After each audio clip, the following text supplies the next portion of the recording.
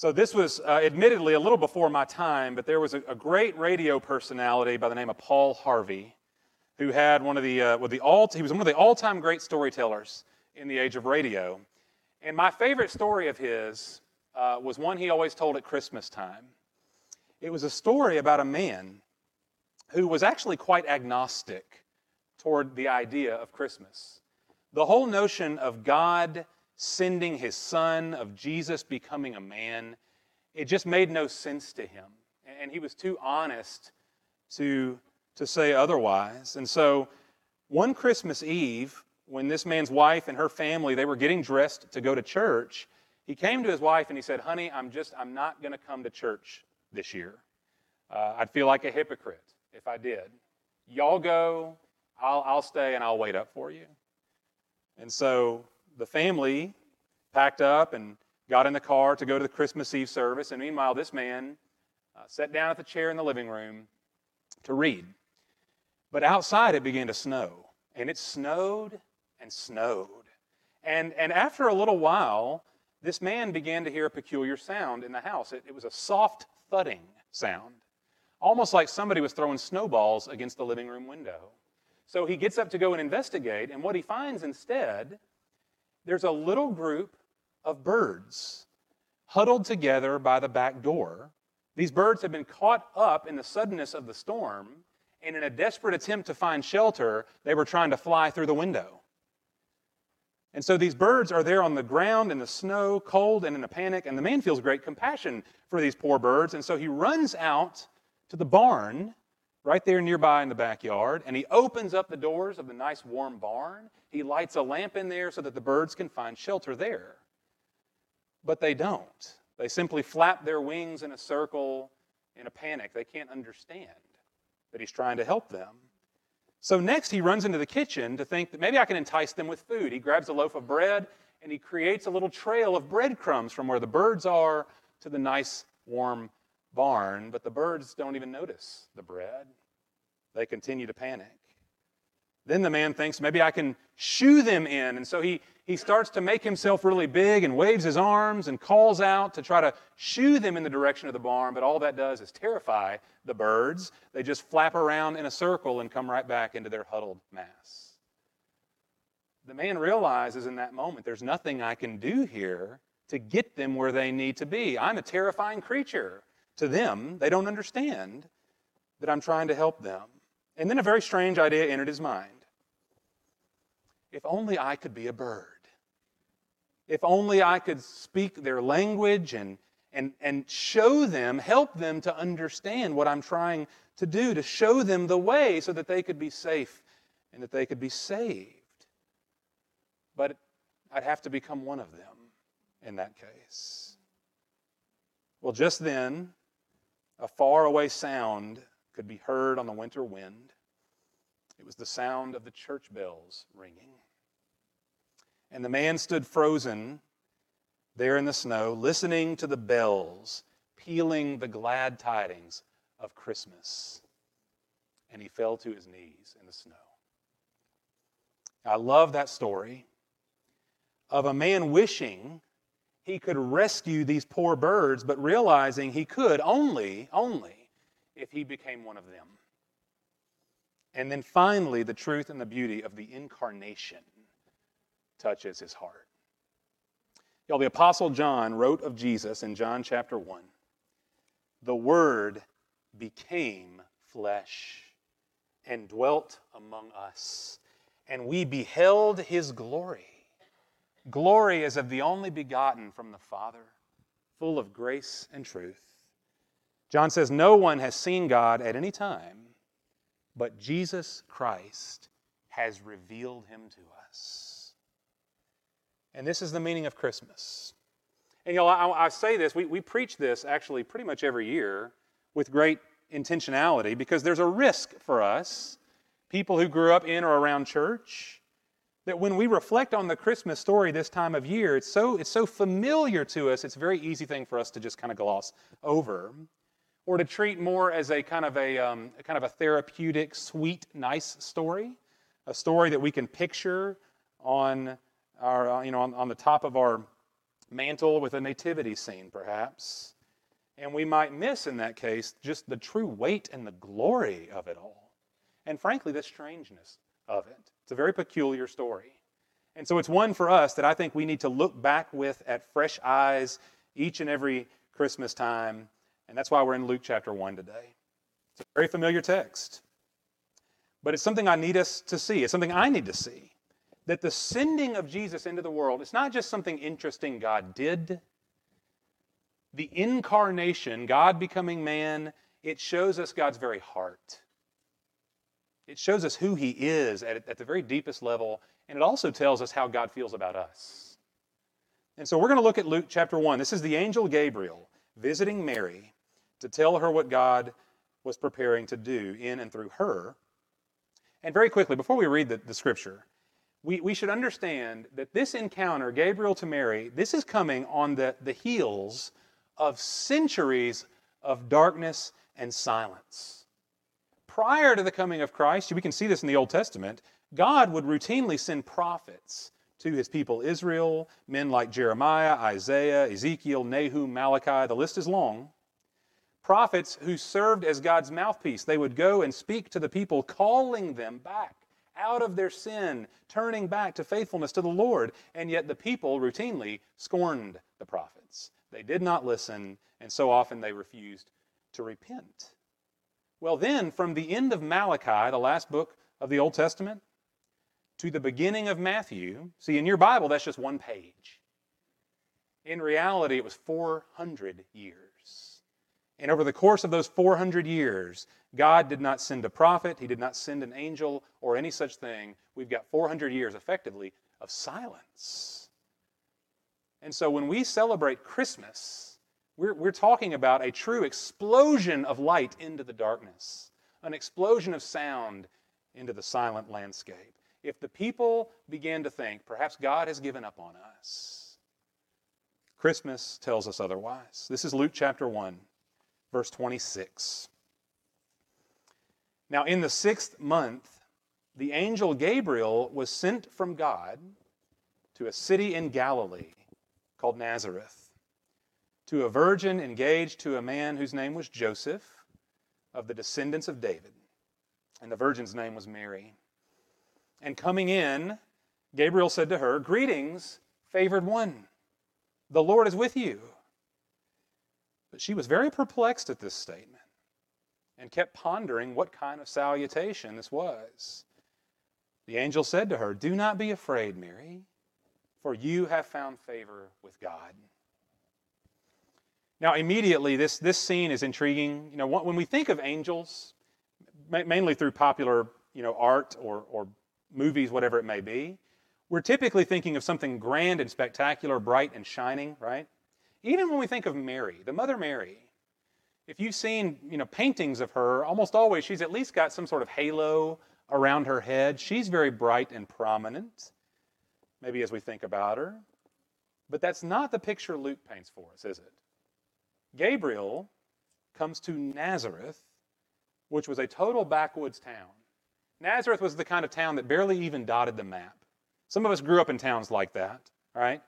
That when you tell people where you're from, you've got to make it like 6 different associations to help them to place it on the map, Nazareth was that way. And there in Nazareth, he goes to visit a very poor young woman named Mary. Now, who's Mary? This is really difficult for us because we've lived now on the other side of this story for so many years. But we have to recognize in this precise moment, Mary is an absolute nobody. And I don't say that to be insulting to her. What I mean is, we don't, in terms of the scripture and history, we don't know anything about this woman, except that she was engaged to a man named Joseph, who was of the descendants of David. So Joseph comes from the line of David. That might have been a nice feather in his cap. But Mary has no genealogy recorded in the Bible. We don't know who her parents were. We don't know what her life was like. Y'all, we really aren't given much of anything about her at all, except what Gabriel says to her. You are favored by God. That's her story at this point. She's favored by God. Now, what does it mean that Mary's favored?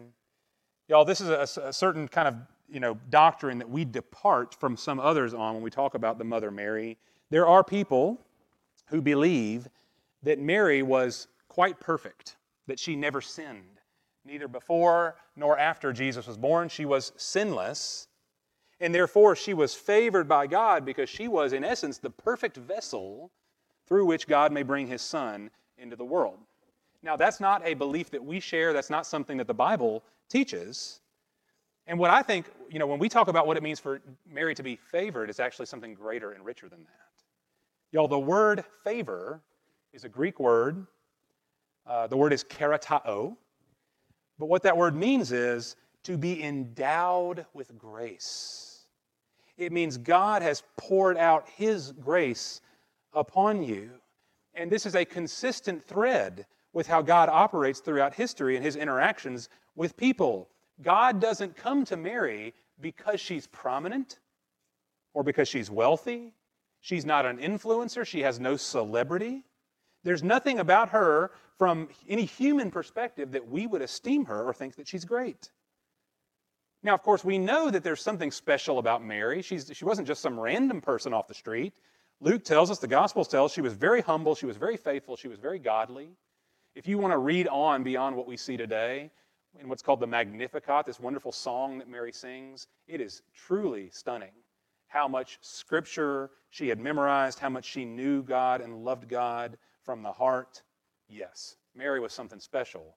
But we don't get any indication in the Scripture that she was the best of all the women in Israel, or that she was somehow better than every other woman God had to choose from. God does not say to Mary, Mary, you've earned the right to be the mother of Christ. You won the contest here. No, what God says through Gabriel is this: I'm giving you favor. I'm endowing you with grace. And y'all, by the way, this is how everybody, anybody, comes into relationship with God in the first place, the very same way that Mary does. We don't earn God's favor by being good. That's why the word grace is so foundational for us as Christians. Grace is gift. Grace is unmerited favor.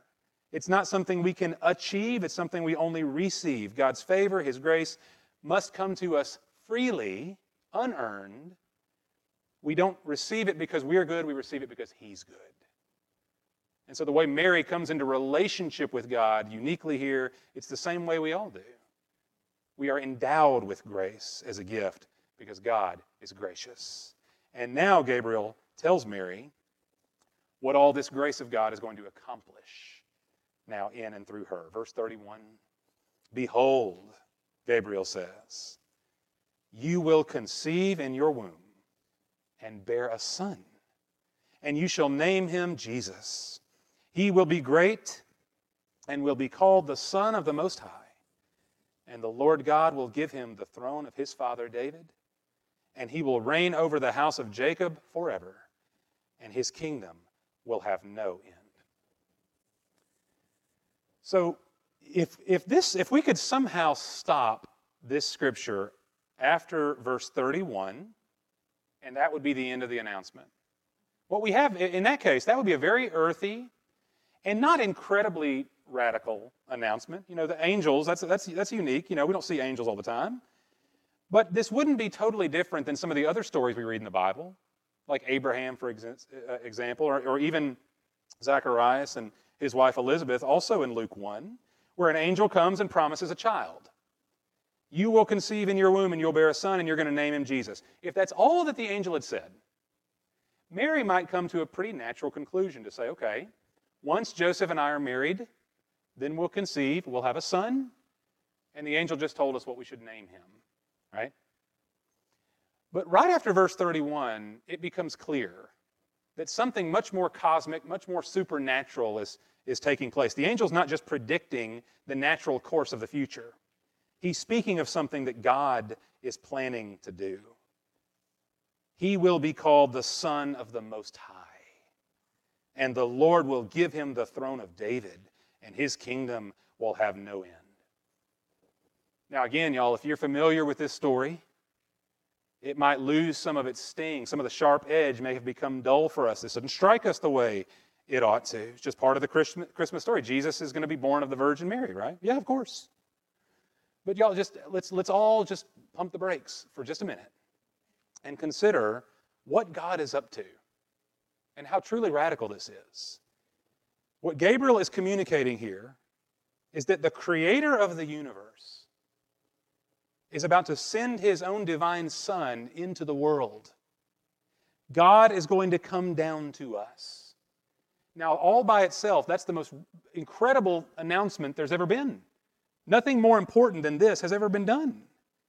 And the implications are universal. They're not limited only to Mary or her family or Nazareth or even Israel. His kingdom, Gabriel says, will have no end. God is making the statement of all statements right here in Luke 1. And so if the question is, okay, God's going to do this wonderful, miraculous, earth-shattering thing, how's he going to do it? And that's where this should really strike us and humble us. When I consider this story, I'm always reminded of this little scene in the movie Aladdin. If you've seen that cartoon. In Aladdin, the poor thief Aladdin finds the lamp and the genie comes out and grants him the wishes. And the one thing Aladdin wants more than anything else is to impress the Princess Jasmine. And he's convinced that the only way to impress her is for him to no longer be a poor thief, but to be royalty. That would impress the princess, right? Like attracts like. And so he wishes to be a sultan. And not only does the genie kind of turn him into royalty, but he throws this grand parade for him. And the genie's popping up every spot in the parade, singing and telling everybody how great Aladdin is, making sure everybody can see how truly wonderful this man is, especially, most of all, the princess, Jasmine. She's the one who is the target of his affections. And we look at something like that and we think, okay, that's how it's done. If you want to make a good first impression, you go big or you go home. And so if God's going to make an impression, if God's going to send his most important thing that's ever been done, if God's going to send his Son into the world, how's he going to do it? Well, if we're writing the script, then it's going to look a lot like Aladdin, isn't it? There's going to be angels. There's going to be a great, some sort of grand staircase coming down out of the clouds made of gold. There's going to be music and dancing and great feasting. There's going to be a palace at the bottom of that staircase because everybody needs to know that this is God's Son we're talking about, the most important person there is, and that we ought to receive him as such, right? That's how it's done. The King has come. But let's be struck by this, that instead of all of that, God sends an angel into a town nobody cares about, to a young woman no one's ever heard of, and says, from your womb you will bear a son and call him Jesus. He's going to reign forever. His kingdom will have no end, and yet he's going to come to us in the most humble, obscure way possible. The King of all the universe chose to enter into the world the exact same way all of us do. Crying, vulnerable, weak, messy, ugly, let's be honest. He made himself lowly for us to rescue those who are lowly. If God wanted to impress and make a show of his power, he could have done it, but he does the opposite here. And there's an indication, when we read through the whole of Scripture, we get a real clear sense of how God operates, and it's so vastly different than our expectation. The Apostle Paul in 1 Corinthians gives us kind of an idea of how this salvation works, and he says, God chooses what seems foolish to us. God chooses the things that appear weak and unworthy in a way that we would never guess in order to bring about our deliverance. God does not operate by the same standards we do. Mild he lays his glory by, born that man no more may die. And so this story is so sweet to us, y'all. I know it is, but we can't miss how radical it really is. Y'all think about when we have this, maybe if you have kind of a religious sense about you, there are a lot of religious people in the world who hold God in very high esteem, as we should. But so much so that the idea of God condescending, this idea of God coming down to rub shoulders with us, being born in weakness and frailty and obscurity, we cannot stomach that. We can't swallow that pill. God, in all of his glory and effulgence and purity, he would never come down and get dirty like that. He wouldn't make himself appear weak and vulnerable and needy, because he's none of those things. And so we might be prone to think that if God were to come down, he's corrupting himself in the process. He would never do that. The Lord is pure, he's holy, he's perfect. How dare we make him so lowly in our own thinking? No God would ever rub shoulders with us. But y'all, that's what the Scripture tells us. And that was not God's plan B or C somehow. That was God's plan A from the beginning. He always planned from before the foundation of the world that he would send his Son as one of us for the salvation of sinners. And really, we're given in this story, in the story itself, we're given a chance to see how it is that God, in all of his holiness and glory, could actually do this and maintain his integrity, maintain his divinity, right? We see it in the story. Mary finally has a chance to speak. And in verse 34, Mary simply says to the angel, "How can this be, since I'm a virgin?" Now, that's not lack of faith on her part. She's just genuinely curious, I think. How can a woman who's never known a man have a baby? The angel answers in verse 35, and he said to her, "The Holy Spirit will come upon you, and the power of the Most High will overshadow you, and for that reason the Holy Child shall be called the Son of God." Now that's an amazing statement. The same God who created the universe from nothing, the same God who spoke all life into existence, is going to bring life in your womb, Mary, by the power of the Holy Spirit. And see this? Gabriel says, "For that reason, the Holy Child shall be called the Son of God." And so if the question is, okay, how is it that a pure and perfect and holy God can come down to us without being stained himself, without being corrupted, without losing his glory? How is that possible? Here's the answer. It's what we call the virgin birth. And y'all, I try to do this every year because I think it's so important. Just a couple of very brief points on why the virgin birth is not a throwaway, incidental doctrine for us. A lot of people find it too fantastic to believe, and so they discard it. And we don't. And y'all, there's a lot of reasons why. I'm going to give you 3 quick ones here as to why this matters for us. First, the virgin birth shows us plainly that Jesus' birth is supernatural. We could never say of Jesus that he was a normal, sinful person like the rest of us, whom God happened to really specially anoint, and he gave him a special purpose above all other men. That may sound noble, but it's entirely wrong. Jesus is not like Moses or Abraham or David or Samuel or Saul or Solomon or any other wonderful hero of the Bible, great as they may have been. Jesus is altogether different. He is the divine Son of God. And only through a virgin birth, by the power of the Holy Spirit, can it be so.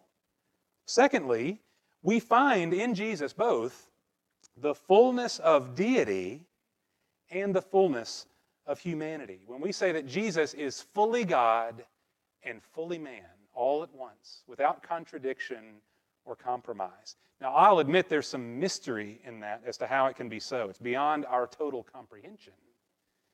But of course, that's the nature of God. If we could comprehend everything there was to know about God, then he wouldn't be all that great. He'd just be an elevated version of us. And so there is some mystery in this that we embrace, but we love the fact that Jesus is the fullness of humanity while not forsaking his divinity. He's conceived of the Holy Spirit, divine, and he's born of a woman. He's human. He's both in all of their fullness. Only the virgin birth makes it so. And then thirdly, the virgin birth shows us that the solution to our sin problem truly has to come from outside of us. The answer is not in here. The answer is beyond us. When King David spoke of himself in the Psalms, he says of himself, "I was conceived in sin and brought forth in iniquity." And what we take from that is an idea that says, you and I, when we were conceived, before we were ever born, Before you and I ever committed a conscious sin, we were already in need of redemption. We were already in need of salvation. We have never, ever been totally pure. Because the Scripture teaches that we are, all of us, in Adam. That is to say, we are united with our first parents, Adam and Eve, who entered into sin, and sin entered into the world, and now we've all been corrupted by it, even from the womb. But not Jesus. Jesus comes through a woman, yes, but by the power of the Holy Spirit, not in Adam or of the seed of Adam. That's why Gabriel can say he will be a holy child. Someone has to come and be holy in our place. Someone has to come who is not corrupted, not stained by sin, so that those who are may be redeemed. And that's what Jesus Christ has done. He's entered into the world that through him we might be saved. A holy child, untouched by the curse.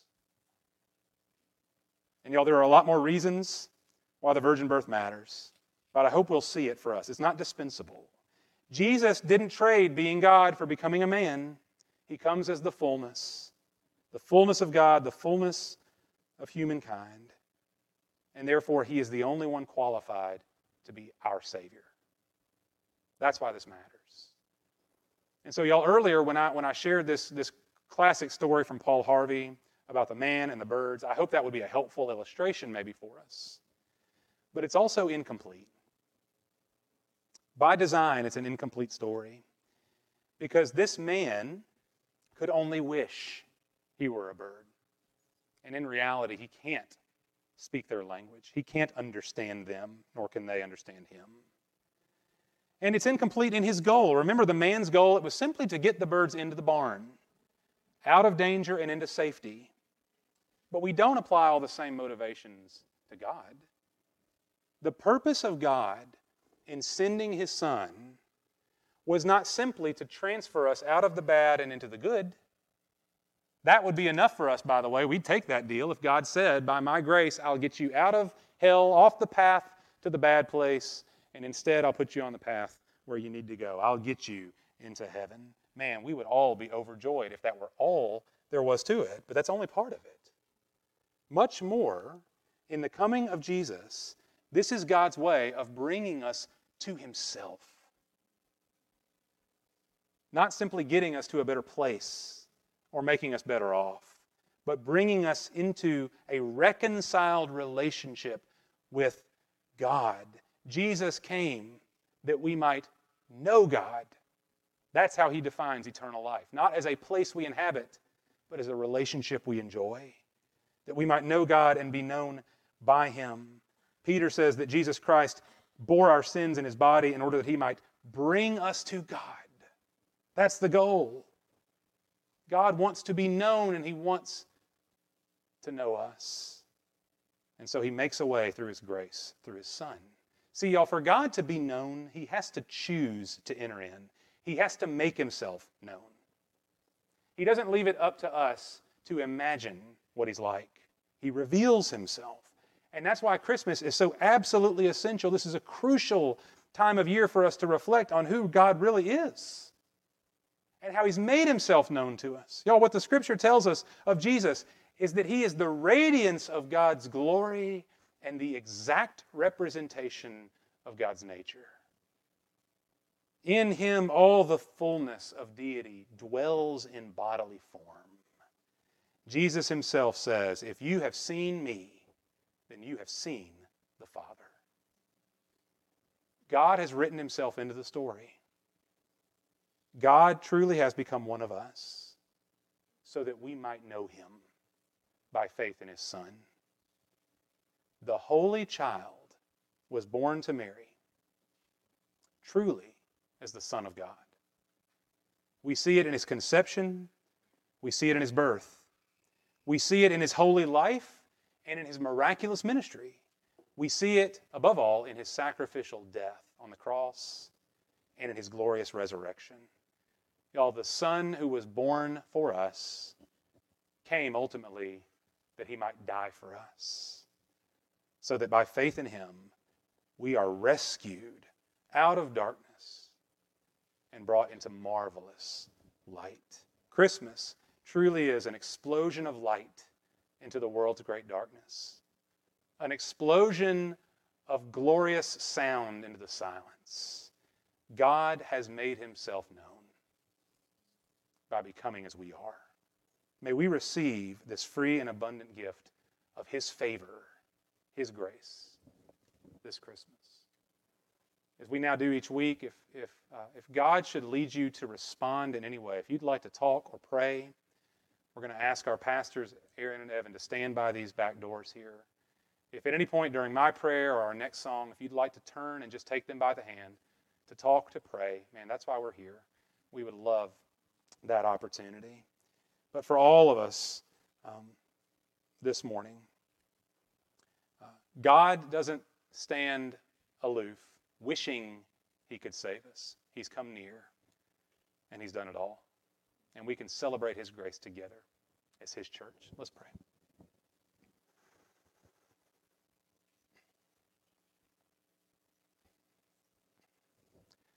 Father, I pray this morning for my own heart.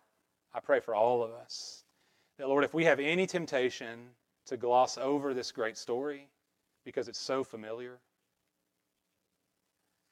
that, Father, you would bring to light in our hearts, that you would open up our eyes to the awesomeness and the depth and the weight of what you've done. This is not a story. Father, you have acted in history. You have fulfilled your promises. Lord, you have sent your Son. You've become as we are. You've entered in.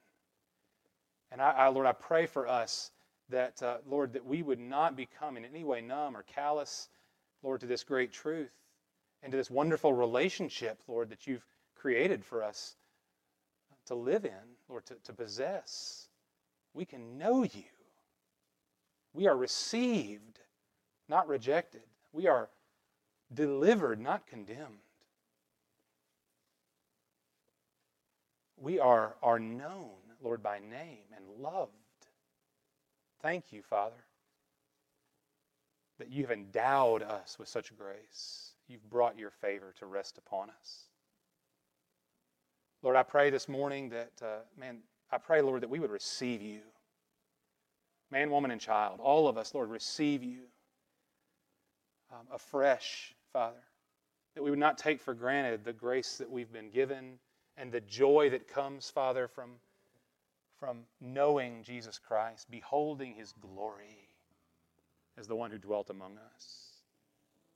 Lord, let it be, let Jesus Christ be more real to us, more precious to us. Let our devotion be richer and sweeter and greater than we've ever known as we experience your grace, Lord, this Christmas season. Father, thank you that the one who was born in the manger also died on the cross and rose from the grave, so that everything we pray, Father, we pray with absolute certainty. You are our deliverer. Thank you. Thank you in Christ's name. Amen.